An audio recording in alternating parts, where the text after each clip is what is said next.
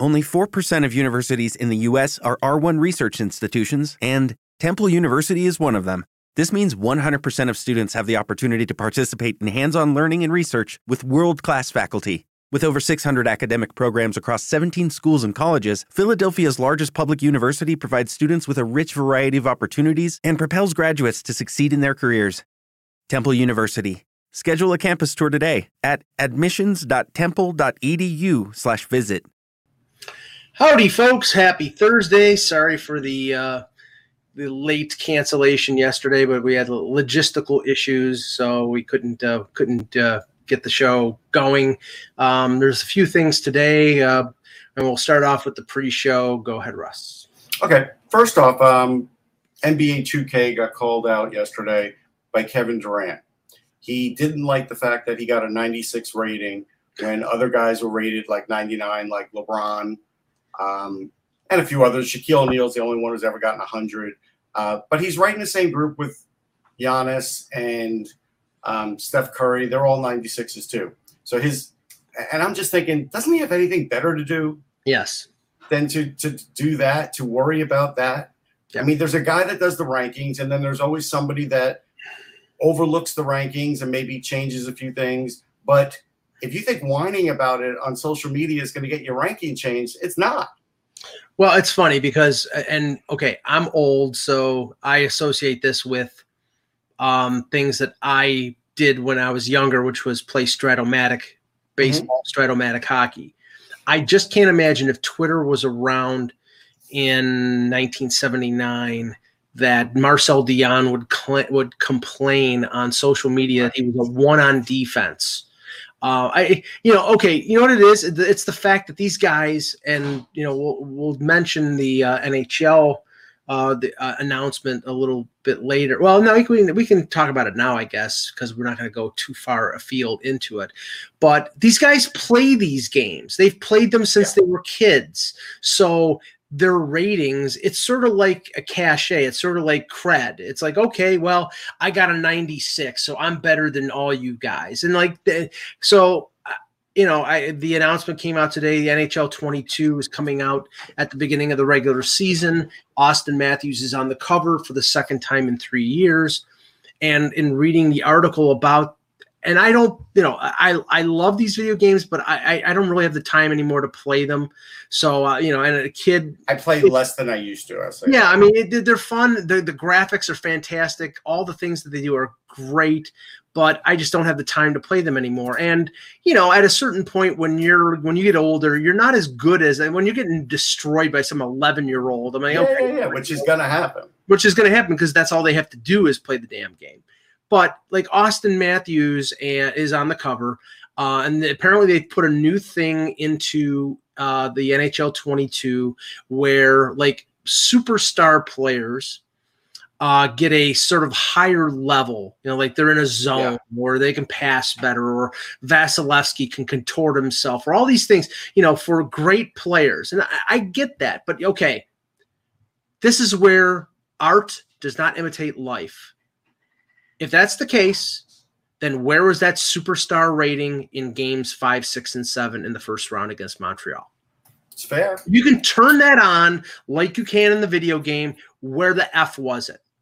And it wasn't there. Now, Matthews was interviewed by Greg Wyshynski, and he talked about how, it was frustrating and how they lost to Montreal. I get that. I mean, I'm not saying they weren't trying. I'm just saying, it's – the real game is not a video game. You cannot all of a sudden go into that zone. It's different. And so Kevin Durant, get over yourself. But look, NBA Jam did it back in the day where a guy was in the zone. So I think really that's where they sort of borrowed the idea from. Sure. Like, remember, it would be like, he's on fire, and all that. And so I think that's where they got it from. All right, let's talk about something that I kind of did on a whim yesterday. I ranked the top 5 Batman movies from 66 to the present. I got a really great response on Twitter and on Sportsology on our entertainment section. So, hey, thanks for that. Here's why I did it. I saw that Robert Pattinson is getting paid $3 million, and I'm thinking, wow, that is really low. Oh, Robert Pattinson. Sorry. And $3 million. Now, Val Kilmer made $3 million back in the 90s. Yeah. Keaton back in the 80s made 10. Yeah. And so I'm thinking $3 million, like they really got him on the cheap. I don't know what to expect from this movie now. Well, I neither do I. And the thing is, it's funny because a couple days ago I watched. It's a really excellent documentary on Val Kilmer that he did a lot of his own like filming document. Like he had a video camera and like yeah. I haven't watched that yet. It's pretty good, but it gave a little insight into the Batman thing, and it's like, okay, it was successful, but he hated, and the reason he did not go back for another one is because he hated being in the suit. He couldn't barely move; he was suffocated, and it was. And apparently, Jim Carrey was a big pain in the ass on set. But yeah, that's par for the. No, but I mean, again, if you're the star of the movie Batman, and now you got to worry about what Jim Carrey's up to. That kind of takes the joy out of it too, I'm sure. Yeah, but going back to your poll or your ratings of the top 5. So I'm going to start from 5 to 1. We'll go my 5, then your 5. Okay. So for my 5, I put the Lego Batman movie because I got to tell you, so many people told me to see that, and I was just like, when I get to it. One rainy day, we decided to watch it, and Will Arnett was fantastic in that. And really, the stop motion stuff in that is just incredible. Like the fact that it was all Legos and everything else, it really is a thing to see. So I made that number 5. My number 5 is Batman Returns, the second Keaton one. Right. Michelle Pfeiffer was unbelievable as Catwoman. The best Catwoman really ever. I mean, don't get me wrong. I thought Anne Hathaway was pretty damn good as She was good, but this Michelle Pfeiffer was fantastic. She, when she was acting crazy, she was really acting crazy. And listen, I told you about her in my hotel. She did that in real life too. Yeah, she's a really good actress. Danny DeVito was really good as the Penguin. I loved Walken as Max Schreck. Yeah, I thought Walken and Pfeiffer were the two big things in that, besides Keaton. Right. And that's my number 4. So what's your number 4? My number 4, let's see. My number 4 would be Batman Begins. Okay. The first Christian Bale. I mean, it took a little time to sort of get going. A little slow, yeah. A little slow, but it was great. It was great in the middle and the end. Mm-hmm. I didn't like Katie Holmes as the love interest. I don't think she's a very good actress, but Liam Neeson was fantastic in it. He was good. The movie overall is great, and it was. Because to me, that series was the best. I mean, I love Keaton as Batman, but I'm going to tell you right now, I'm not including any of the Ben Affleck Batmans. Sorry, no Ben Affleck, no Clooney's made my list. Clooney he has a head tilt. You can't have a head tilt as Batman, right? And he had nipples on his. The whole thing was a disaster. All right. My number 3 was The Dark Knight Rises. Again, I'm going to get past all the voice issue stuff. Was it weird? Sure. All of it was. And same with Bane. But, the thing about it is the psychological trip that Tom Hardy took you on as Bane was amazing. And that's why that movie really held up. I'm going to surprise some people. My number 3 is the first Keaton Batman. I love the movie. One more thing to add about I enjoyed watching.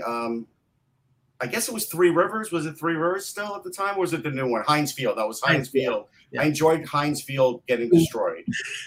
Anyhow, it's great. I love that movie, but I'm putting in the context of it's dated now and the over the topness of Nicholson. I love Nicholson, but I thought he was a little over the top. The Prince soundtrack has not aged well, but Keaton was great. I love the movie, but to me, it pales in comparison to the Christopher Nolan Batmans, which are in my top 2. So we'll call it that. So my number 2 is The Dark Knight, the first one. Yeah. Now here's the little backstory. I had no interest in seeing it. 0. I heard about it. That's all I knew. I was at the movies. I don't know what I was seeing, and I saw the trailer. And that was with Heath Ledger, and I was like, who is this Joker? This is unbelievable. Yeah. And that drew me into seeing the movie, and that movie was great because of him. Yeah. Number two for me is The Dark Knight. Again, I think it suffers a little bit from the fact that it got sort of beaten into the ground by being so popular. Sure. I saw it so many times, but Ledger as the Joker was fantastic. Aaron Eckhart as Harvey Dent was great. Yeah, he's great. Maggie Gyllenhaal as the love interest, replacing Katie Holmes, much better actress, very, very good. And Bale and Kane and Freeman, I mean, there's almost not a note wrong in that movie. The only thing is, and I'm a monster Gary Oldman fan, and he was great. He's good in everything. Yeah. All right. My number one is the original Batman, and I'll tell you why. I mean, yes, we all love Jack Nicholson, no question. Yeah. But it's really not that. When I heard that Michael Keaton was doing it, I was like, really? Like, I love Johnny Dangerously. Mr. Mom.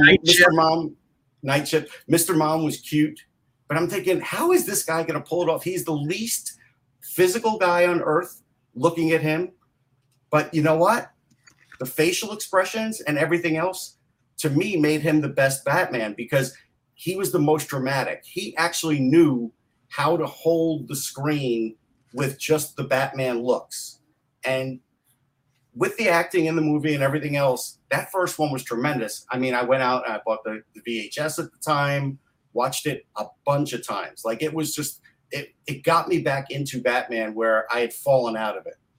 Well, I knew Keaton could pull it off because he did a movie a year before Batman called Clean and Sober, which I thought he should have been nominated for an Oscar for. He was phenomenal in that movie. And I'm like, okay, if he can pull if he can pull this off as a recovering alcohol and drug addict, if he can pull that off, he can pull off Batman. And he did.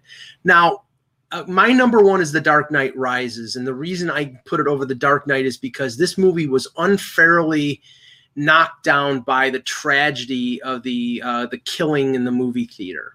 Yeah. I thought it was, whenever there's a trilogy, if the trilogy is great, the last movie is the best of the trilogy.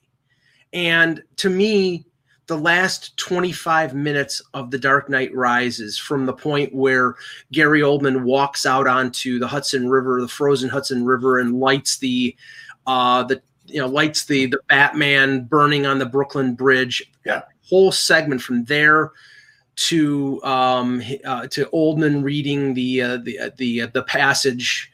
I think it was A Tale of Two Cities at Bruce Wayne's grave. Yes. And the whole thing going to the end it's incredible. It's chilling. I almost cry at the end of it because it was so emotional. Because it was so really. It was. Yeah, I thought I saw Cordell Stewart in there, but I didn't. I thought I did.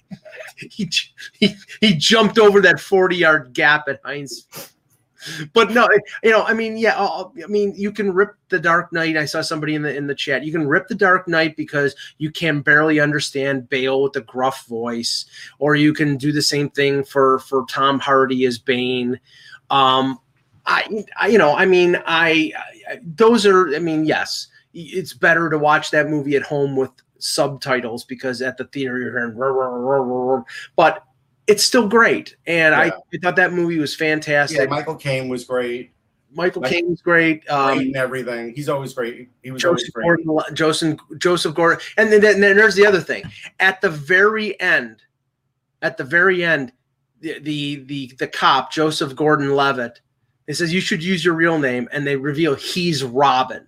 Right. So they're never going to do another movie. Nolan's never going to do another movie, but it's a nod to, okay, he's going to take over from Batman. So that it sort of wrapped it up.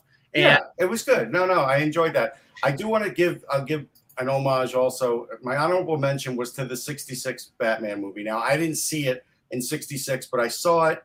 I want to say they ran it on television when Batman started to get very popular again when I was a kid. Yeah, with Lee Merriweather as Catwoman, and yes, it had a great cast. It really did. But they did the right thing by having every villain on there, because all the villains in Batman were tremendous back then. Cesar Romero, all of them. Frank Gorshin as the Riddler. Burgess Meredith as Meredith was just. He was better than Danny DeVito. Still. Victor Buono as Mr. Freeze. Just some great acting. But the funniest part of that movie, and I think he was in a helicopter. Batman's in a helicopter, and like a shark catches on to get him on the ladder from the helicopter because he was getting off a boat, and he goes to the utility belt, and he has bat shark repellent, and that just cracked me up. It was so far-fetched. The bad video of them climbing up the building, and then they bump into somebody famous. Hi, so and so. But that was a big deal. Like they did that I know. Because they realized they could get cameos from great actors that were a little bit past it, who wanted to impress their grandkids, and that's what they were doing. And the funny thing is, the weak link in those movies is Batman and Robin himself, because Burt Ward and Adam West are terrible actors. Now, but everybody else. I don't want to say they're terrible, because in a way, like it's hard for Burt Ward to play such a straight guy with such ridiculous things to say, and I thought he did a good job because of that. Like, bam, zoom. No, but he had to say like "Holy whatever, Batman," and some of these jokes fell flat. Oh God, where's the trigger? Yes.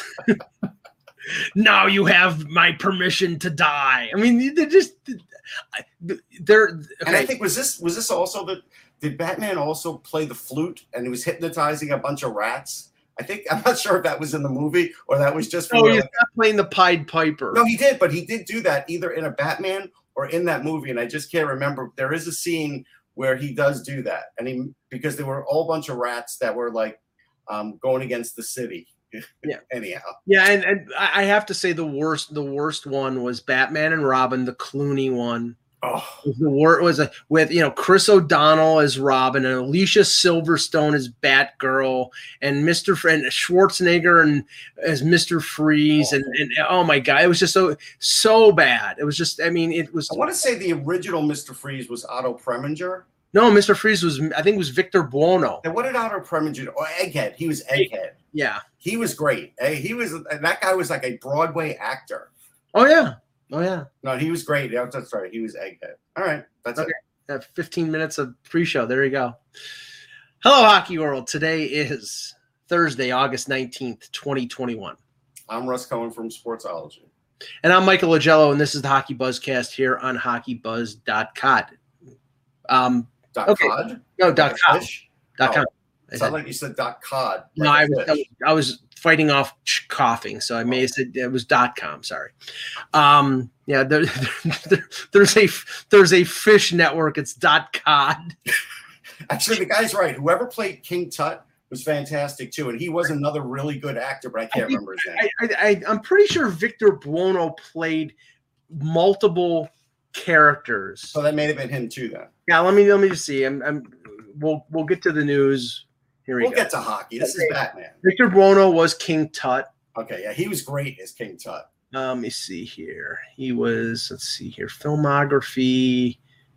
Oh, it's not a film, but let's see here. Okay, sorry, this is just great. Okay, television. Here you go, television. He was Batman. He was Professor William McElroy and King Tut. I also thought he was Mr. Freeze, but let's see. Let's see who Mr. Freeze was. Okay, Mr. He had an accent, Mr. Freeze. Yeah. I think pretty sure he was a famous actor too. Mr. Freeze, not okay. Not Schwarzenegger. No, was it Otto? It was Otto Preminger? Okay, that's right. You bastard. Right. Yeah. Okay. Otto Preminger was the man. Yeah. He was a famous director. Yes, Julie Newmar was great too, Jake. Yeah. Yes. Okay. Of the old Catwomen, Julie Newmar or Lee Merriweather, I think Julie Newmar was better. Yes. Not Eartha Kitt. Sorry, but Eartha Kitt was pretty good. Actually, pretty good. And considering she was really older than the other two when she started, it was kind of a really good part for her. A little bit of trivia. Sean Young, the actress, wanted to be Catwoman in the worst way, and yes, she dressed up. She dressed up as Catwoman for the screen test in a suit so tight that she had to basically put Crisco on her body to slip into it. Yeah, she could barely move. But anyway, okay. Let's start with this.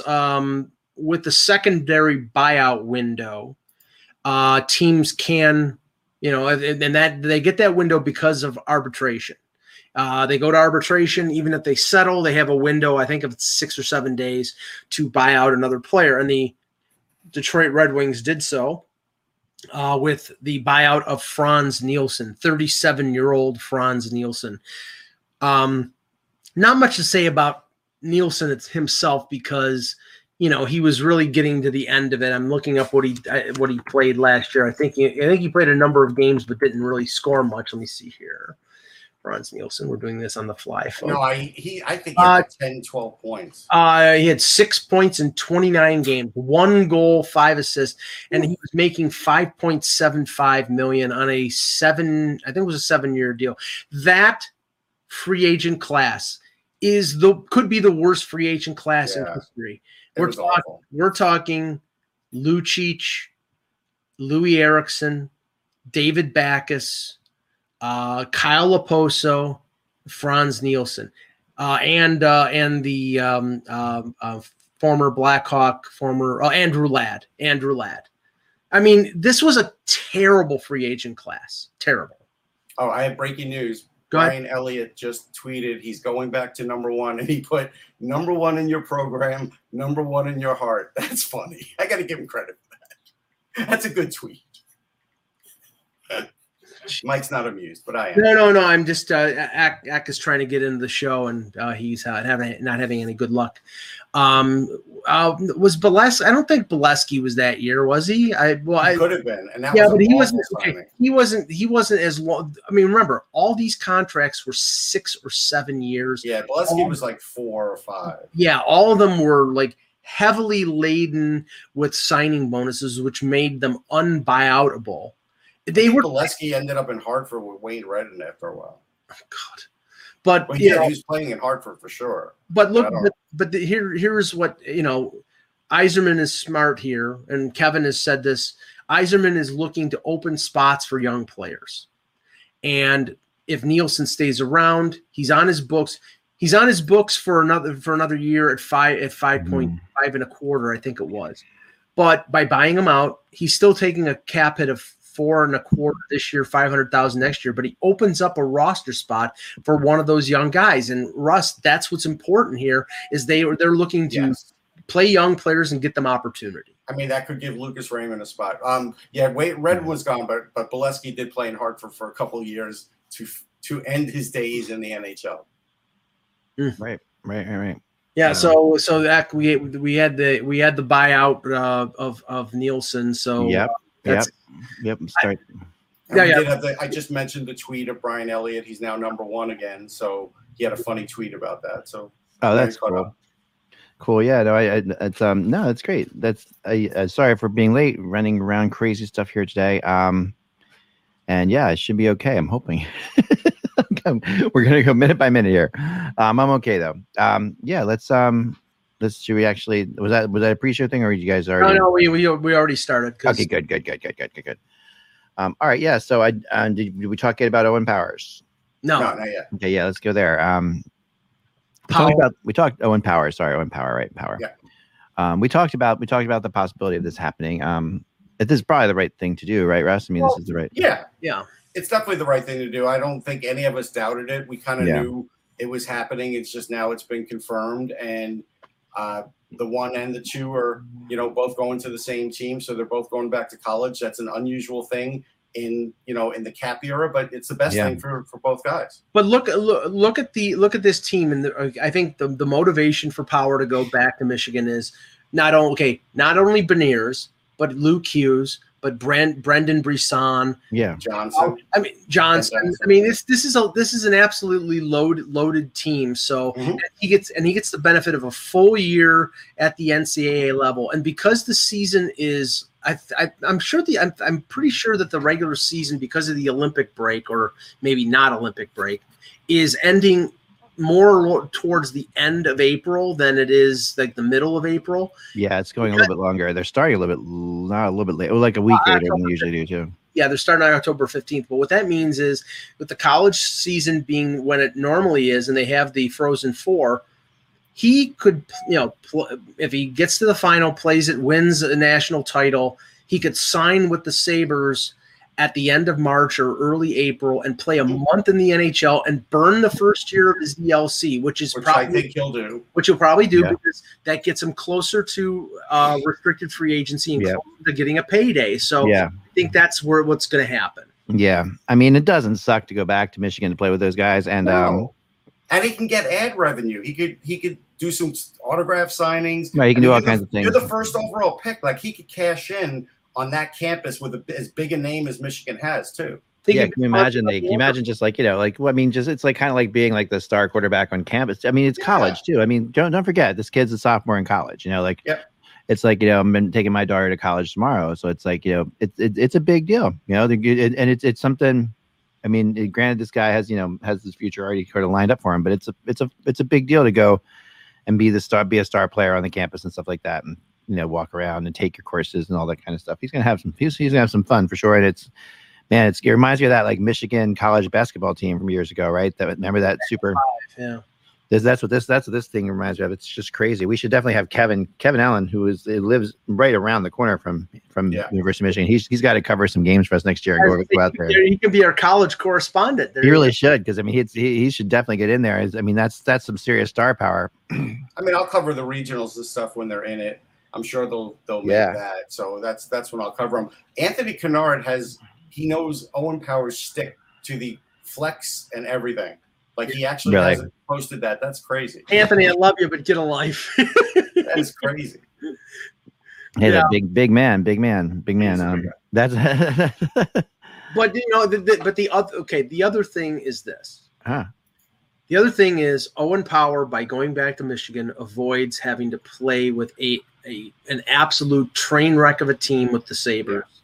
Now what's going you notice what they did. What they did was, the Aaron Dell, Craig Anderson thing, that's going to buy time until Luukkonen gets a half a year at the AHL level, and they'll play him. But all the whole plugs, John Hayden, Vinny Hinostroza, all these players. These players, what they're providing support structure, but really the young guys, the middle stats, the Cousins, the Ruotsalainens, the Victor Olofssons, they're going to be the ones to play a lot of minutes. They're going to get premium time, and I don't expect Jack Eichel to be there. Either he's going to be on IR or he's going to be traded.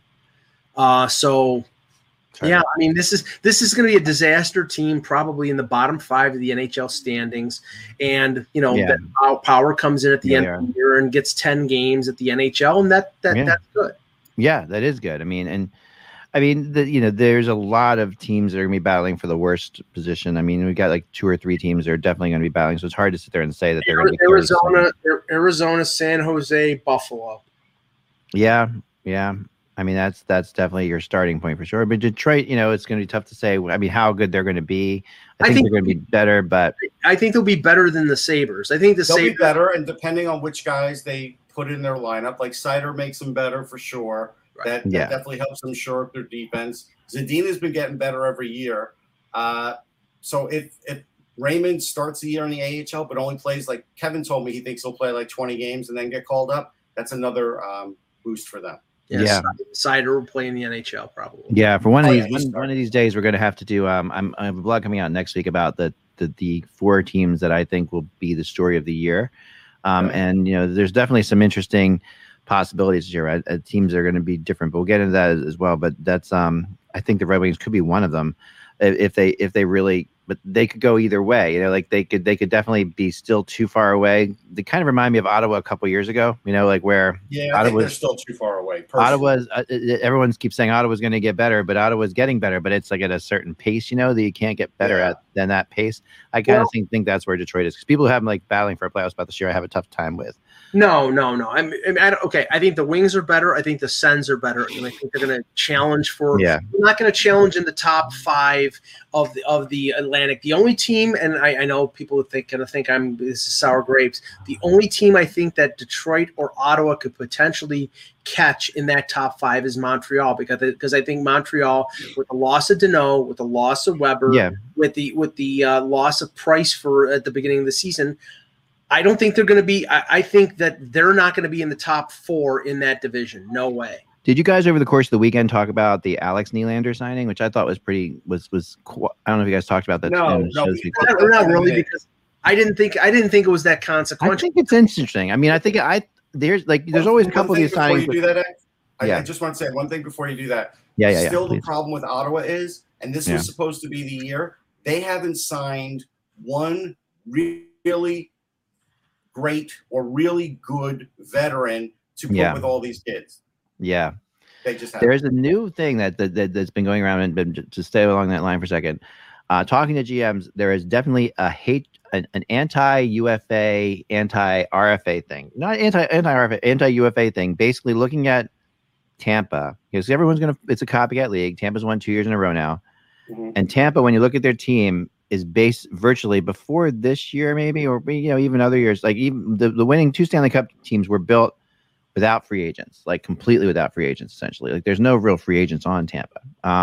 Yeah, but Tampa has the advantage of being the preeminent teams in terms of development. So they're able to go out and use the kids that they develop to trade for players like Blake Coleman, like Barclay Goodrow. Yeah. No, there aren't many other teams that can say, okay, we're going to trade 2 prospects and a first-round pick for a guy, because another reason they do that is because they haven't wasted money on free agents. Like they haven't gone out and signed these crazy deals. What I'm saying is that they don't have to waste money on free agents because they have an organization that's so deep that they can trade for players instead of signing free agents. And the free agents come to them if they're older and want to just have a chance to win the cup. Right, like Zach Bogosian goes back there for $800,000 to be a bottom pairing defenseman. Yeah, this year they've had a couple free agents, but really those 2 teams, like there were almost none. I mean, it was really interesting. Yeah. Like I mean, but they're drafting and developing. I guess the only one you could say was like Patrick Maroon. Patrick Maroon, like the first year that they won was a free agent. and that was a $900,000. Yeah, they're not wasting money. They're not doing any of these they're not getting involved in the big names, right? And I think that's happening now throughout the league.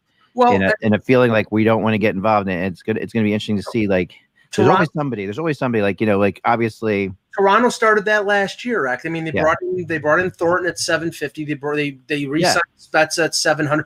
It's like if we build it, they will come. If players want to play with Matthews and Marner and Tavares and Nylander, okay, you're going to have to take less to do it. And that's what's going on. So let's talk about Nylander, the other Nylander. Okay. So like I thought that this was a really sneaky good trade, and I am starting to get very bullish is good, right?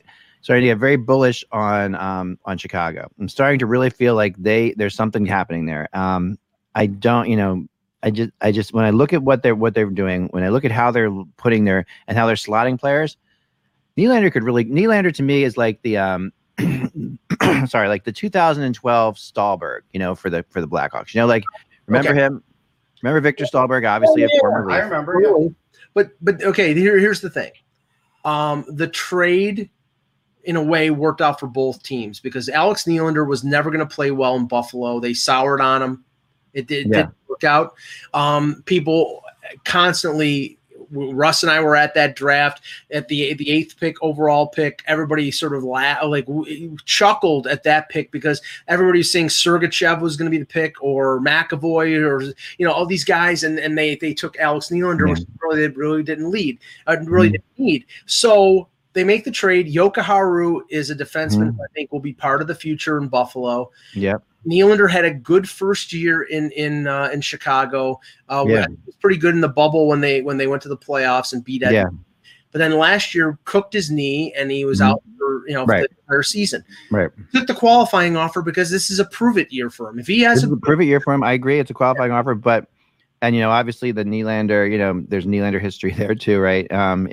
In Chicago, right? His dad played there for a while. His dad played there, but I really think that Borgstrom, they got Borgstrom there too in Chicago, right? Mm-hmm. You're looking at I really some Tyler Johnson. Add these players that they've added a serious couple middle 6 players there that are going to be, to me. I just think that when you add that to Seth Jones, I think losing Duncan Keith is a good thing for them. They're definitely a lookout for type team. I mean, they're in the same boat that interesting enough, like Florida's in the same boat as them in some ways because Florida even though they're getting they really have done a lot of great things and are getting way better. They still have Tampa to look at, right? And then Chicago still has to get through Colorado. Well, that's the issue. Like if you're going to go past 2 rounds, you got to get past one of those teams. Russ, I'm bullish on Chicago, but I mean, I think it all rests on Taves being able to come back and be close to the Taves that we saw a couple of years ago. I mean, if he can't, I think that then all of a sudden all of your centers have to move up one slot, and I don't think Kirby Doc is ready to be a number 1 center. No, not yet. I mean, but he's a good number 2. Yes. Yeah, absolutely. If Fleury and Taves are healthy, they could make the playoffs. Oh, they're a playoff team. They're not going to make. Listen, I'm not putting them in the playoffs because their defense still isn't great. Your defense. But they got better. I mean, obviously they hold improved. on, B. I'm not counting on Alex Nylander for anything. He had 0 points in 8 playoff games and was a -4. This kid still does not play a full 60 minutes.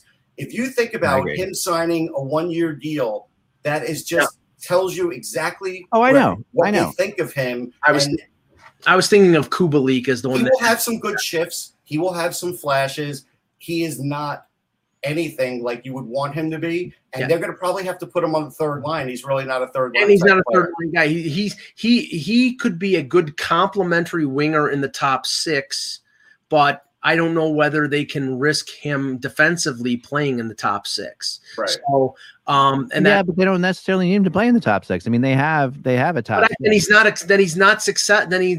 effective playing in a bottom 6 role. It's not. I mean, listen, you're in all likelihood. I'm way higher on Borgstrom. I think Borgstrom. Me too. I'm higher on Borgstrom than him. I just think both of them are the kind of picks, the kind of signings that right now, that every year one of these type of things works out really well for somebody. And these, to me, I see this as one of those possibilities. I see, obviously Marc-Andre Fleury is just a workhorse. I mean, there's no way they're not a playoff team. Russ, name me 3 other teams that are better than them in that. You know what? I want to see players healthy and actually playing. I want to see.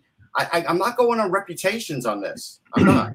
But they still have Patrick Kane. I mean, they still have Patrick Kane is still a superstar, right? No matter what, he had a great year last year. They still have some really strong players. I think they're a wild card team in that division. Colorado is better. Colorado will give you Winnipeg. Winnipeg is better. Yeah, they're better. Winnipeg is better. And I think they're fighting with St. Louis and Minnesota. You hate Winnipeg. You can just come out and say it. I mean, he thinks Connor Hellebuyck stinks. We'll get to that later. But yeah, I'm not. I'm talk about that one for sure. In terms of Chicago, in terms of a bottom 6 guy, I like the Jujhar Khaira signing. Yeah, it's under $1 million. Kurashev is a good young player. So look at the pairings. But their defense blows. I mean, I love Seth Jones. DeHaan has not been able to stay healthy the last 3 years. McCabe is coming off an ACL injury. If he's healthy, he's good. Connor Murphy is terrible. I mean, Lee Jones is okay, and Kaliniuk is an offensive defenseman who's okay. This is not a good defense. Yeah, they need Ian Mitchell to step up, and I think, and I think they probably need another defenseman, which they don't have yet. Yeah, Ian Mitchell will step into probably one of those spots at some point, but the idea is you're going to have to play Seth Jones 27 minutes a game, and hope Fleury is on top of his game for every game. Okay. And pray that Calvin DeHaan stays healthy, which the last 3 years never has. True. And we don't know what McCabe is at this point. That's fair. No, what are they going to pair the Jones brothers together? Or they can put Caleb with Seth? No, they'll put DeHaan with them or something.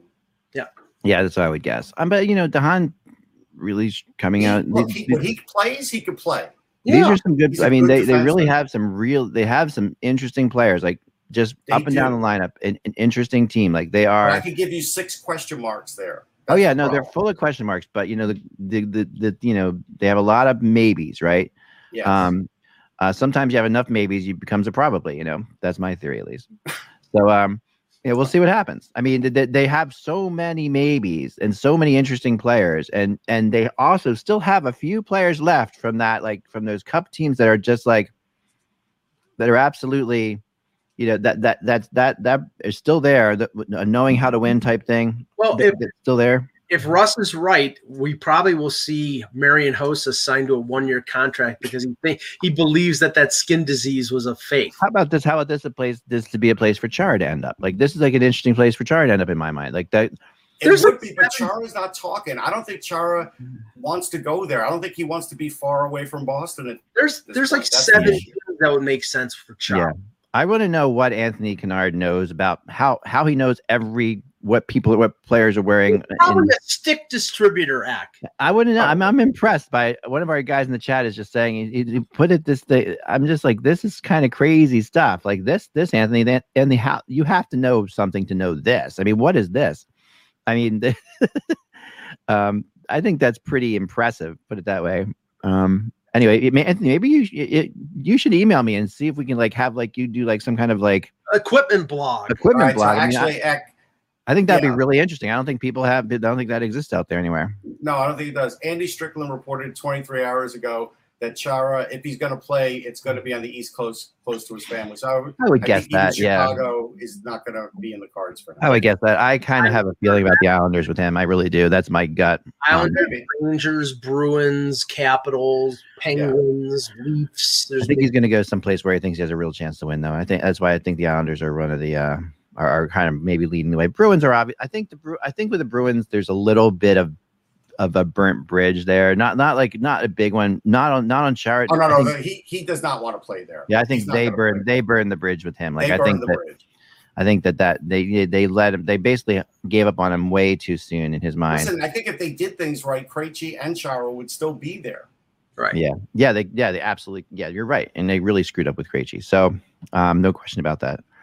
Even though I know I gave my counterpoint on Krejci. I sometimes just No, but at the end of the day, they still don't have anybody really to replace him. Yeah. Regardless of what you think of him, they don't have anybody to replace him.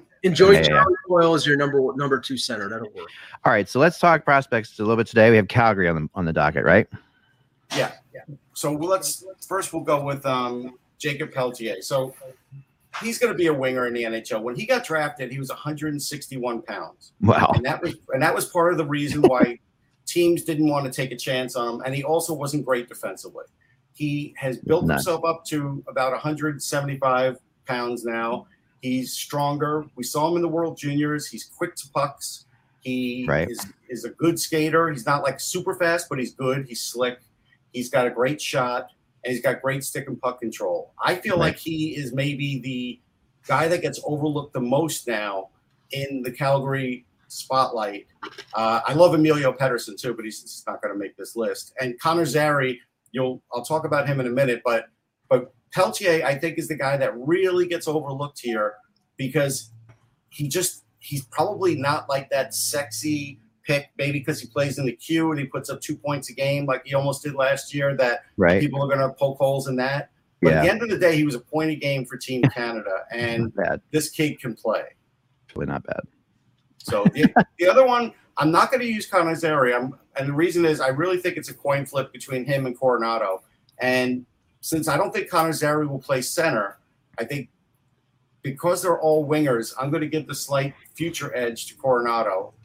Connor Zary is an excellent player. Don't get me wrong. It's not I can only talk about 2 here. So I'm going to talk about Coronado because this is a kid where I wrote about him. I don't even know when. It was way before the draft. I would say 2-3 months. It was like November. May have been like November. It was really early in the hockey season, and I said he was going to shoot up the charts. I remember talking to people about him, how he was leading the USHL in scoring, and people had no interest in him. Prospect people had no time for him. Yeah. And as the season went on, he kept getting better, and better. He got a chance to show off a little bit in the All-American Prospects game, even though his team stunk. He was really good. He didn't score a goal or anything, but he was really good. The thing about this guy is he's got a tremendous work ethic. He's got speed. He's quick on the wing. So he basically, I don't think he's just a one-shot guy like Jeff Carter was when he first came up and then had to sort of transform his game, which he did. Yeah. I think he's a little bit more than that, but I do think he has to work on his defense. I think he's smart. I've seen playmaking in him, even though I feel like he's probably more of a goal scorer. And he can play either side. He actually could play the left as easy as the right. And I do think that gives him an edge over Zary because that may get him plugged into a lineup, not quicker because Zari's going to get all the press. Zari is like, a big draft pick for them and everything else. But I do feel like someday that little bit with Coronado, that he can play either side, that he's got this work ethic, is going to take him a long way. He's got a lot of talent, and I think he's going to Harvard this year. So again, he's going to kind of get lost in Harvard a little bit. And, I think, and that's why everybody will keep talking Zari. Maybe they'll talk Peltier, but don't lose sight of Coronado, because I do think he's going to be a tremendous player. I've heard some people that are absolutely agreeing with you, Russ. Like I've heard, I'm not a prospect. 22nd. To be fair, I ranked him 22nd because when I was crunching everything, I probably could have had him a few spots higher. I really like the kid. He's from Long Island, but I didn't want to show bias. But at the end of the day, even 22, as early as I put him in that spot, was way earlier than most people were willing to do. Way earlier than most people. But for some reason, after he was picked, so like because he went a little, because people just started to be like, the people started liking him. It's the kind of thing. It's strange. And then I know you were always on the board, but after he was picked, I started hearing like great things about him. So analysis. Yeah, let's go to some goalies. Today we're going to talk about the goalies, the possible goalies for the Olympics. One of my favorite things in the world to talk about is goalies. So I'm really psyched about this. And of course I will be controversial in this because I see different things than everybody else sees with goalies, and I'm always right. So that's why I'm sure I will be the tough one. But let's start. Let's see, what team should we start with here? Start with Sweden. Let's start with Sweden. All right, good old Sweden. Now Sweden in their preliminary Olympic camp invited only 2 goalies, Leonard and Ullmark. I think Markstrom would be pretty shocking they didn't invite him, honestly. That is kind of shocking. Now, again, this could be injury related because they didn't invite Erik Karlsson, they didn't invite William Nylander, and I don't know whether that's a statement of those players not being in the mix, but I would think that Markstrom and Leonard and Ullmark would be the 3 goalies for Sweden. Yeah. It's hard to argue that. I have a question for you guys on something here interesting. So how many Swedish goalies right now are active in the NHL? I'm going to go with 4. 4, okay. 7. Yeah, because some of these are we're talking. There's a couple. There's 2 guys on this. There's actually 4 guys on this list that played less than 50 games. There's only. I know the Sabres had 2 of them last year. Jonas Johansson. And Ullmark. How many Swedish goalies in the NHL right now have played more than 50 games? 2 in their career. No, 3. In their career. 3. Yeah, I'm going to go 3. 3, you're right, and that's actually 4. Anton Forsberg has played 56 games. Forsberg made it under the wire. This is a low time in history. Isn't this a low time in history for Swedish goalies? He doesn't count because goaltender is supposed to stop the puck, and Anton Forsberg doesn't. It is at the moment, but then I think Jesper Wallstedt is going to change that, and I think they'll be back on the upswing. And Kelly Klang is another one that's going to change that. Yeah, okay. And so it's cyclical. It's cyclical. It is cyclical for sure. What Swedish goalie has played the most games in the NHL? Markstrom. No, I'm going to go with what's his name, the Islander goalie. Are you talking about active goalies or active goalies? Markstrom. Active. Yeah, Markstrom. Active. Nope, actually, Robin Leonard. Leonard. Okay. Leonard's played 320. Markstrom's played 315. So you're not. It's close. Okay. In that save percentage, save percentage. Who do you think has a better save percentage between those 2? It's interesting. Leonard. Yeah, I'll go Leonard. Leonard 918. Markstrom a career save percentage of 910.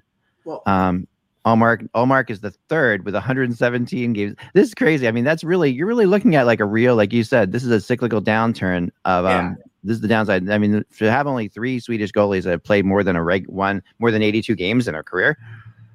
I can't remember the time. I think the difference that's more stark is the Finns, because the Finns were so strong in goal. We'll get to them in a second, but let's as far as these 3 go. I think this is normal. I'm looking up the 3 all time, and it's Lundqvist, Salo is who I couldn't think of, and Hedberg. And if you think about it like that, they had their great ones. And then you get Leonard and Markstrom. No, you're actually right. You're actually right, Russ. That kind of does surprise me. I don't think I really this is would have out thought. of line. that Pelle Lindbergh has played the 8th most games of a Swedish goalie all time is kind of crazy. Anders Nielsen is 7th. I don't think their goaltending's been good for a while. Like overall, like I agree. They've had some stars. They really have had. They had a star. I mean, well, they had Pelle Lindbergh was a star. Salo was a star until he gave up that. Pelle was a star. Yeah. So that's a fast. So yeah. So the 3 goalies, I'm not going to be controversial with these guys. I'm going to agree with you, on these 3. On the 3, those are the 3 goalies: Leonard, Markstrom, and Ullmark. I don't know who. To me, it would be interesting if Ullmark gets to go on this. I wonder. No, Leonard's going to get the go. Leonard probably will. Leonard, but, Leonard can be hurt a lot. Leonard can be inconsistent. It's. I mean, the guy. Obviously, yeah, that's a different story. I obviously like. I mean, the guy I like a lot. Coming up with Philip Gustafsson, but he's not there yet. He's not there yet. But he'll be interesting to watch. All right, so now let's move on to Finland. Like you said, I mean, these 2 countries right next to each other, roughly, always battling each other. Fascinating the difference between goalies with these teams. Yeah, but we know the Finns are a goalie factory, right? Right, they were, and that's the thing. They used to be, but now they're down. Mm-hmm. So no, Rask is injured. Rene's retired. He's retired. Right? Retired. You're talking about UC Saros, Korpisalo. There's no way they put Mikko Koskinen because he's a sieve. Here's the top 3. Top 3 all time are Rene, Lehtinen, and Kiprusoff. I'm sorry, guys. For games. This is for games, not necessarily for talent, but those are the top 3. Stop it. Sorry, I've got weird sound playing here. That's fine. And Rask is number 4. We don't hear it, so you didn't hear it. Oh, that's good. Okay, good. It's really strange. Yeah, Vesa Toskala is 7th. Niittymaki is 8th on the finish list. They've had a huge downturn. Right? Isn't that crazy? They really have. You're right. So I mean, right now, I think, and of those 3, I don't know who's the star. Are they going to start UC Saros in the Olympics? I mean, Ron Salo and UC Saros. I mean. I honestly, this is a tough list because, like you say, the crazy thing is, if the guy who's played the most games is Korpisalo, I think he's their starter. I think he's the best Finnish goalie right now. He could be the starter because I think this is where Saros' height could really be abused because on the bigger ice surface where guys have more freedom of movement, I don't think you're going to want the smaller goalie. Yeah, and I just go back to what Korpisalo said, how Korpisalo played in the bubble in that one series. You got to look at that as the most pressure situation he's probably been under, right? And he was great against Tampa, just absolutely great. But we have to honestly, when they have these camps, a lot of times it's how they look in camp and the kind of season they're having. That's really what they almost don't even look at the past anymore. Yeah, that's true. I would say so. My 3 goalies for this one, Korpisalo and Saros are 2 of them, right? Yeah, we agree with that. Yeah, we can go quickly through the checks. I mean, yeah, well, who's our 3rd goalie? Wait, I mean, you might as well use the Marlies. Was it Vehalainen or whatever? He could be the 3rd.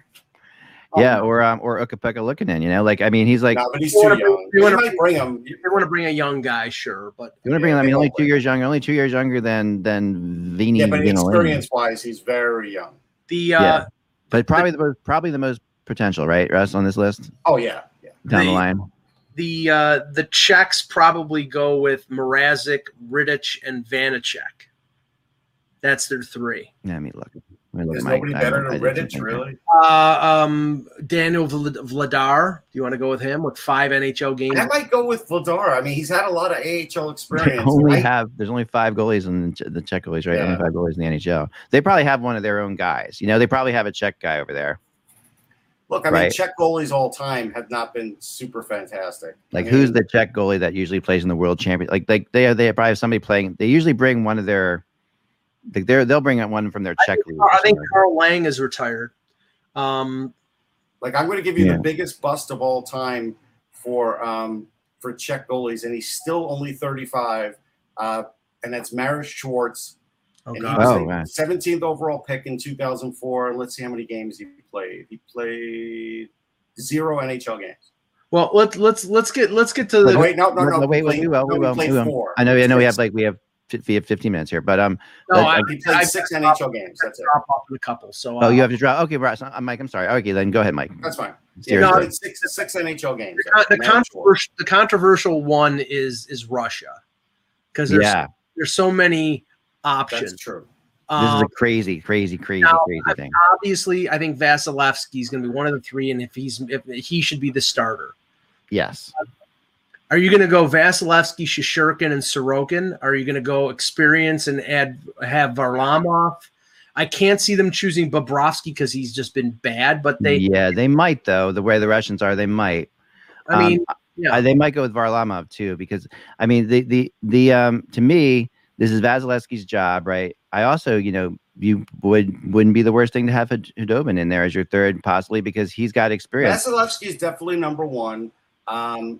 Is it possible that they shun both Shesterkin and Sorokin for leaving and they go with a KHL guy instead? Right. It's possible. They could go with Askarov. They could go as a third. They could go Askarov. If he's that improved, that's what I was thinking. Yeah.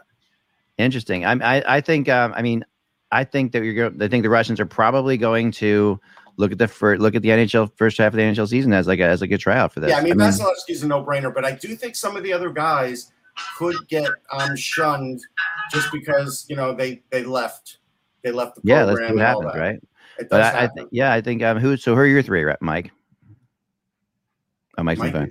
Mike is on the phone. So my three I think would be Vasilevsky. I guess Vasilevsky, Sorokin, and maybe. I think they're going. I think it's going to be Vasilevsky, either Sorokin or Shesterkin, whoever is the better of the two, and Varlamov. They'll go with experience for the right. I'm going to go Vasilevsky, whoever's better between the other two, and Askarov. That's why. All right, there you go. That's interesting. All right, let's go to Canada. Okay, to me, Canada, the I think because Price was so, if he's healthy, he'll be in there. He's not that good according to Eck anymore, but he's good enough. What? You couldn't say any nice things about Price. Are you kidding me? Was I not that? What? Who were you listening to? I said he was spectacular in the playoffs. No. You did not say when we were getting into the Stanley Cup and everything else. When we were getting down to the nitty gritty, you were not very positive about Carey Price. Go back and listen. That's not true. I think not true. I don't think there's much. I think it's going to be Price. I think it's going to be probably Binnington as one of the three. Oh, Binnington. Yeah, and then probably Marc-Andre Fleury. Those are the three I think they'll go with. That's interesting. I think Price.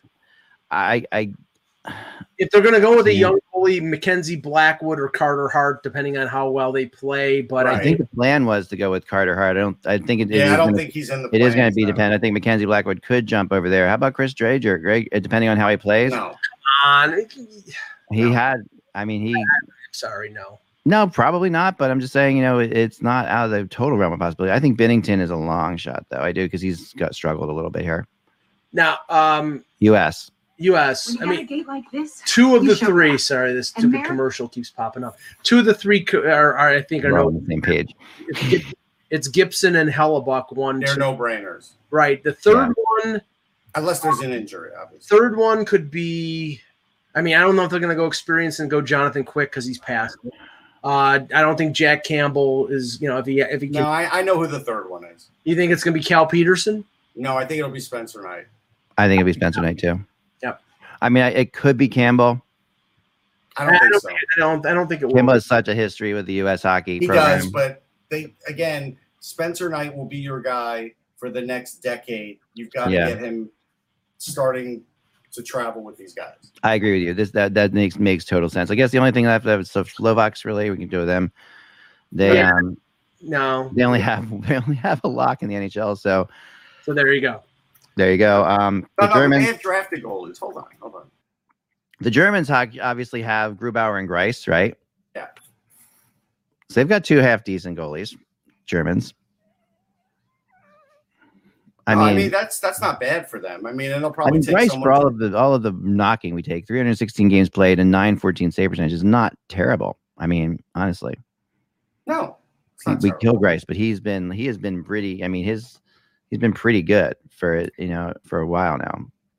Yeah, I wonder if they'll go Samuel Halavic, who played in the World Juniors. He's a pretty good prospect.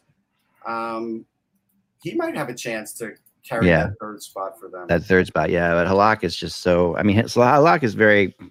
They love him. He'll make it. And he's such a good goalie in this kind of situation too. This is like where Halak shines. He has been always like you just saw him when he was his playoff run. Remember even in 2010 when I think they beat the U.S. team or Canada or they beat Russia. That's right. Halak beat Russia in 2010 in the regular tournament. Yeah, Halavic right now is still undrafted. Yeah, okay. He's 20 and he's playing for a club team in Bratislava. So I think he's got a shot. Yeah. I think so too. I mean, obviously, if we were to rank the goalie situation, Russ, you got Russia's number one, right?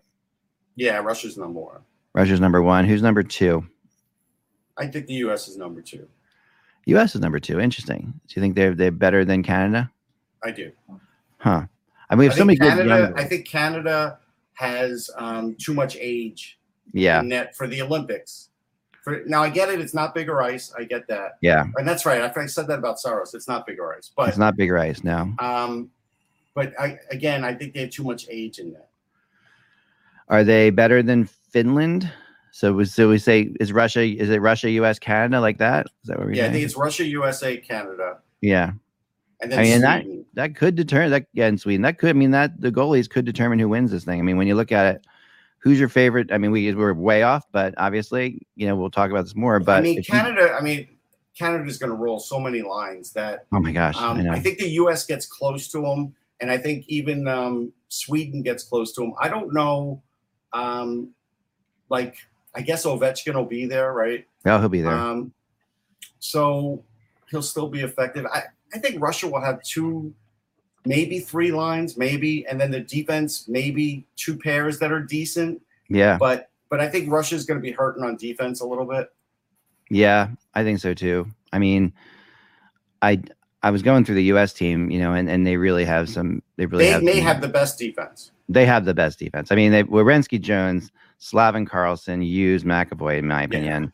And then beyond that, you've got Krug and Trubis. Don't forget McDonough. McDonough probably. I would probably put McDonough. Maybe I don't know if he gets that. If he breaks into that top six, though, that's pretty tough. Even if he doesn't, he'll be on the team. Yeah, maybe over Slavin. I don't know. Maybe over Quinn Hughes. That's tough to say. It's tough, but they're loaded. You have to put McDonough on the team. He's got his. In my opinion, he's got to be in your top. No, 6. You have to put him on. He's got to be on your top 6 because he's got had so a much resurgence. There's no. Yeah, as long as he continues playing like that. Canada's got Drew Doughty, but they have a lot. I would think Shabbat will be on that team. Yeah, you gotta think Shabbat will be on the team. I agree. The U.S. roster, I always thought, the big question mark with that roster when I was going through it is, is their second line center because is that Eichel? No, Eichel's not going to be playing. It won't be Eichel, you would assume, because with everything that's going on right now, I think just based on everything that's going on, even if he's able to play, he's not going to be allowed to play. Ooh, I don't know. You think he's not going to be allowed to play? Because I don't think there'll be insurance for him. Yeah, there might not be. I mean, if he's at this point, it looks like there's no way. I was really kind of more happy with in my opinion, they've got to go younger than they want to go. Yeah. There's some guys on there that they really got to do. Cause my initial thing when I worked out this for a while ago, these are my 4 American lines. I'm gonna move on, but this is fun to do. But was Tkachuk, Matthews, and Kane as my top line, which I think is a no-brainer. And I think that's a great line. It's a great line, right? My second line was Eichel, Besser, and Gaudreau, which is, also solid. So who's your third line center? Because that'll be your second Larkin. line Larkin with DeBrincat and Connor. That was my third line. Fine. That's solid. And then my fourth line was JT Miller, with Pacioretty and Getzel. Right. So what I think could happen is this is what I would do. Yeah. I would invite Beniers. Yeah. I would. And I would still have JT Miller as the fourth line center because he can play that role. Right. And that adds a lot to your team there. And what if you add Brady? I mean, Brady, Tkachuk, or Pacioretty? That was one of the things I thought about a lot.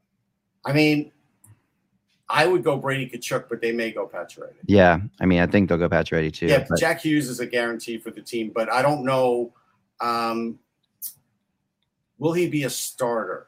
That's the question. And the other guys that I left off there, some of them are. I mean, Blake. I guess Wheeler's, Jack Hughes might start over Beniers just based on his NHL so. experience, but Beniers I would carry as an extra. Yeah, but then look at these. Look at like Blake Wheeler, no Blake Wheeler, no Anders, Blake Wheeler, no Anders Lee, no Anders Lee, no TJ Oshie, no Brian Russ. TJ Oshie. I mean, those are all. Well, I shouldn't say no Oshie. He could be another guy they carry.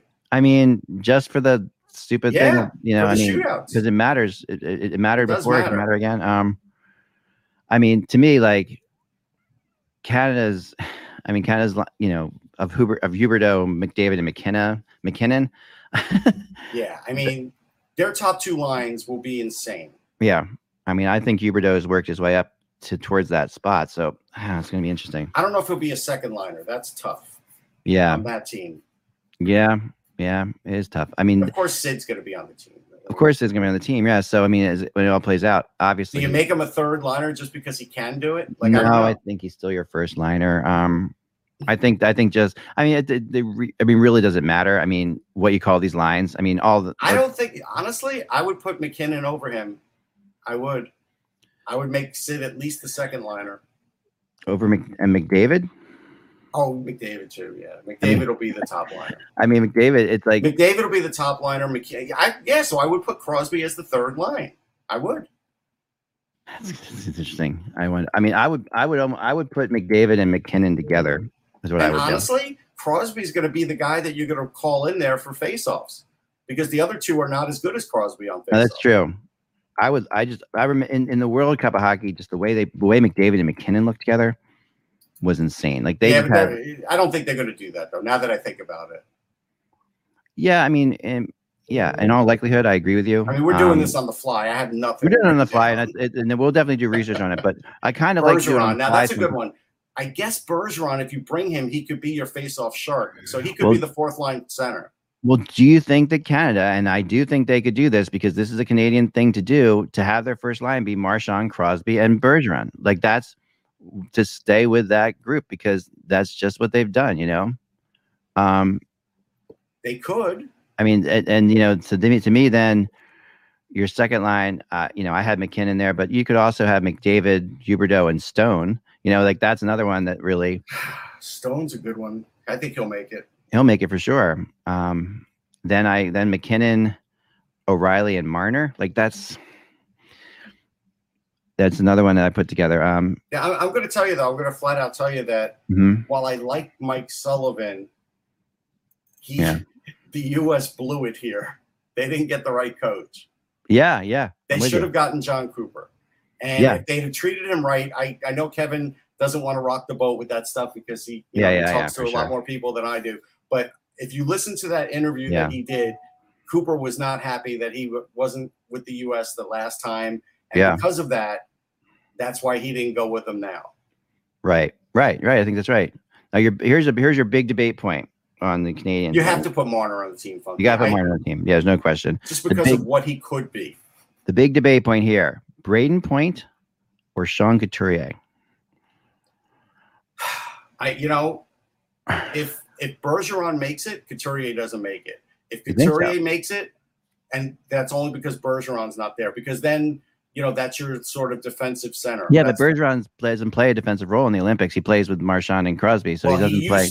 It doesn't mean he's still going right now. If they're going to move him off that line, then maybe. Yeah, I think they're going to move him off, and so I feel like Couturier does not make it unless they're looking for a defensive center, because that's the role they're going to thrust him back in that role that Laviolette did because he's so good at it. But if Bergeron's there, you don't have a need for Couturier. That's true. And it's no slight at Couturier. I mean, look who we're talking about. I mean, is Adam Pelech is he on this team? A lot of people think he is. I think he could be. I mean, that's interesting. I mean, their defense: Theodore Pietrangelo, Makar, Hamilton, Shabbat. So what if Owen Power Power is lighting it up in Michigan? Does Owen Power get picked as like a seventh? Right. He might. Right. I mean, you've got Morgan Riley, you've got Spurgeon, you've got Polak.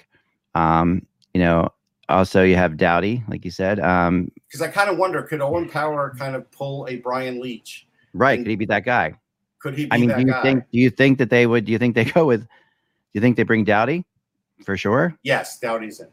Because but is he a top Doughty 8 could guy? play any role you want him to play. Is he like your 7-8 guy that you bring in, or is he on your team? He's better than that. He's on your team.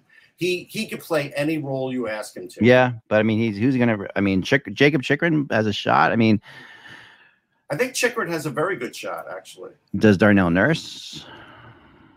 He has a shot. I mean, yeah, they do have. The problem is, we're now going to start talking about a lot of guys that are similar. Yeah, they're very similar. So you want to find guys who are unique. So you give yourself more coaching options. Correct. Really. Like remember how like a guy like Yarmelson would be on his team because he was different from all the others. Right, exactly. I'm trying to think who is that different guy. I think that might be Spurgeon in some ways. Like he's like, to me, he's and Pelak. Adam Pelak isn't. He's also kind of. Pelak could be that guy. I mean, because like to me, Riley, Hamilton, Shabbat, Theodore, they're very similar. I mean, obviously, Makar and Pietrangelo. I get it. Like Jerkball saying, like Nurse scored 20 goals, but Shabbat can score 20 goals. Like it's just Shabbat. He's there. Now Nurse does have some toughness. I grant you that. Yeah. But Shabbat's a better power play guy. Jacob Chikrin is different. Chikrin is different. Chikrin's a little different. He could be the guy. I mean, but if Chikrin makes it, then I don't think Pelak makes it. Yeah, right. No, I think he can because I think that. I mean, and then it's hard to put Doughty in the top 6 though because you're knocking out Hamilton. Well, and you haven't even mentioned Cale Makar. He's a guarantee. No, I mean he's a guarantee. No, I have mentioned him. He's to me. To me, Makar, Theodore, and Pietrangelo are the top 3. No questions asked. Right? Yeah, those are your top 3. After that, you've got Shabbat, who I think is definitely on there. So that's to me, he's easily on there. So that's 4. So then after that, you got Hamilton. Funky said something funny here. Remember when Canada picked Eric Brewer because Kevin Lowe was part of it? Yes, I do remember. Oh, right, sure, yeah, definitely. Well, remember Bobby Clark used to pick some guys too that were kind of crazy. That was brutal. Remember, what's no offense to Eric Brewer, he was a good defenseman, but he just wasn't on that hill. Or Simone Gagne making it, right? Yeah, Crosby's the captain. You're not taking the captain away. It's not even close. Yeah, it's not even close. No, he's he's gone, then they'll give it to McDavid, but not until then. Yeah, they might give it to McKinnon. I mean, that's no, they won't. I don't know. I think who's better to if me. They give it to McKinnon, then McDavid's pissed. McKinnon has shown more leadership though to this point. Yeah, I get it, but you know what? This is honestly captain on an Olympic team isn't that impactful. No, it's not like that. It is more of just but it is a big ego thing, though. It's a selling point, an ego thing. I think right now to keep the peace, it's Crosby, and then you worry about it later. Yeah. I mean, who's your captain on your U.S. team? Patrick Kane. I mean, it's like, no, Kane's never been that guy. I can't. He's never been that guy, but I would make McDonough the captain. Yeah, it's true. If he's on, if he makes, that's the question. He's captain material for that kind of. Oh, we forgot about Adam Fox for the U.S. team. Like that's another one. Adam Fox will make it. Good call. That's a tough one though. Like so. I mean, Jones, Werenski, Slavin, McAvoy, McDonough, Fox. But that now you know. And so now McDonough, not McDonough. Fox could possibly knock out either Carlson Slavin. Or Hughes. He could knock out either Slavin or McAvoy.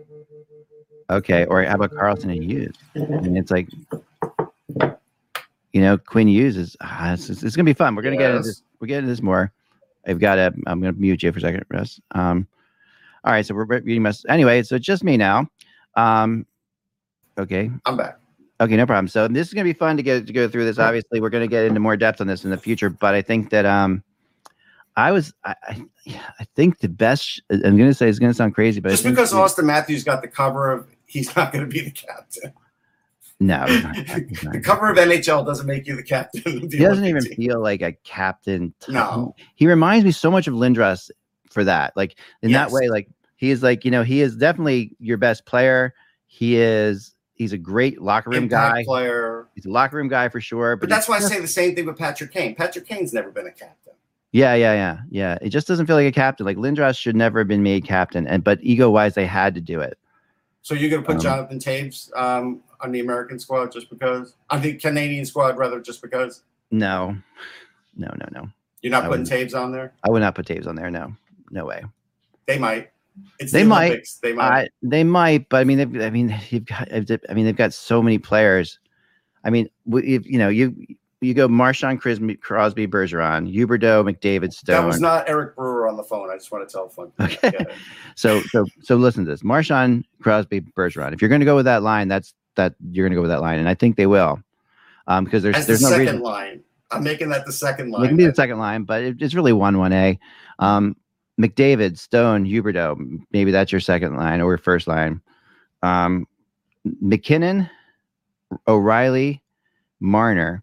And then, so that's your third line. No, so you know what? Huberdeau, they're going to put Marner on the top line. They're going to take out Huberdeau. That's what they're think so. Okay. I think they need them. They need more grit with Huberdeau. Well, they have the grit in Stone. That's why Stone's there. That's true. All right. So, but anyway, there's your top 9. So then after that, you still have Braden Point. You still have Mark Scheifele. You still have Sean Couturier. You still have Matt Barzal. And you still have John Tavares. Yeah, Tavares could play any line. So not really to mention some young guys coming up like Horvat, Gord. Well, not Horvat's not so young, but Yanni Gord and Nick Suzuki are 2 guys that are going to be factors at some point. Suzuki could be a factor right now. I know. He has a good season. Suzuki could knock off. Like, that's when you say, all right, are we bringing Suzuki or Jonathan Taves? And they'll probably bring Suzuki then. Yeah, no, I don't think. Yeah, Taves would have to have like an unbelievable. He would have to have an unbelievable year. But again, we've seen that kind of thing happen where, like, remember Chris Drury got picked by Brian Burke because he's Chris Drury.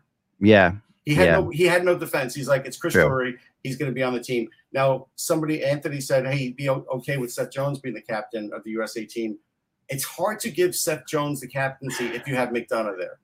No, if McDonough's one of your top 6, McDonough gets it, I think. The question is, if he's going to be your 6, 7, 8, that's when it becomes a little bit dicey. But they don't have your prototypical captain. Like, Blake Wheeler would be, but he might not be on the team. Matthews, no, Eichel, no, maybe Dylan Larkin even, honestly, Larkin's probably the most captain-like player you've got. I don't think they would give it to him, though. He's young, but he is definitely a captain. He's sort of captain material, but I think he hasn't proved it enough. Yeah. To get it yet. Yeah. I would love to see Gaudreau, Larkin, and DeBrincat. I think that line would be just spectacular. That would be a fun line, actually. That's a fast line. And I think Gaudreau, man, it would just be like, can you imagine Gaudreau and DeBrincat? They're very similar players, but just like the reality is that they are a little bit small. Like, they have some small players on this team, which is why you might want to bring both Kachucks, honestly. I don't think Matthew makes it. You don't think Matthew makes it? Nope. I think I would take. I have Matthew on my top line. I know. I don't. This is me. I think Brady is a better player, and I think it'll prove out this year. I think Matthew's sort of trending down a bit. Now, he does. I think Brady can do everything Matthew does. And more. I agree with that. Problem. I agree with that. Mike's back. Hey, Mike. Hey. We're just we're still here. We were just going through some other fun. Yeah, we were just kind of riffing on some stuff. Joe Pavelski is not making it unless he scores 20 goals in the first half of the year. We're going to get to the other players. We'll actually do shows. Let's save some content. No, we were just we're all over the place. These aren't our decisions. We are going to get out of here now. But let me just say this, because I was listening. And Darnell Nurse is a definite for Team Canada because they have very few left-hand shot defensemen. They're really strong on the right side. That's why Nurse and Morgan Riley are pretty much locks. Really? I don't know if Morgan Riley's a lock. I don't think so either. I'm telling you, he's a lock. He's got to knock off. You're going to have Morgan Riley or you're going to have McAvoy. I think McAvoy gets it over him every time. Well, McAvoy, I'm saying he'll be. I thought McAvoy's American, so he's not. Yeah, he's American. I'm sorry. No, okay, so Morgan Riley's going to have to knock off. He's not going to knock off Makar, but he's. Shabbat? He's not going to knock off Shabbat. He's not going to knock off Doug Hamilton. Yes, he. I don't know. Thomas Shabbat's way better than Morgan Riley. They don't need a power play specialist. He's not just a power play specialist. That's not all he does. They do need. It's not all he does, but they do need at least a couple of guys that can do it. You can't have just one, and you have to have Makar and Shabbat in my eyes. To me, Riley versus Adam Pelech, that's a tough one too. Like, I think. Yeah, it depends what you're looking for. Pelech is in your Mark Edward Vlasic, Dan Hamhuis type of. Yeah. Are they gonna? But hockey is different now. We're talking about it being. Yeah, they still might bring one of those guys though. right, we'll continue this conversation. He's but mobile. This is going to be a good one. We're going to continue this conversation. And Remember, Mike said Brian Taylor was a lock for the Yankees once. So anyway. Right, there you go. No, but I didn't. All right. Someone asked, do you have Joe Yerdon in your trunk? Nope, I don't think so. I don't know. Like We're not going to say. Or maybe Garth. We'll see. Anyway, remember, folks, without the buzz, it is just hockey. We will talk to you again tomorrow. Enjoy your day.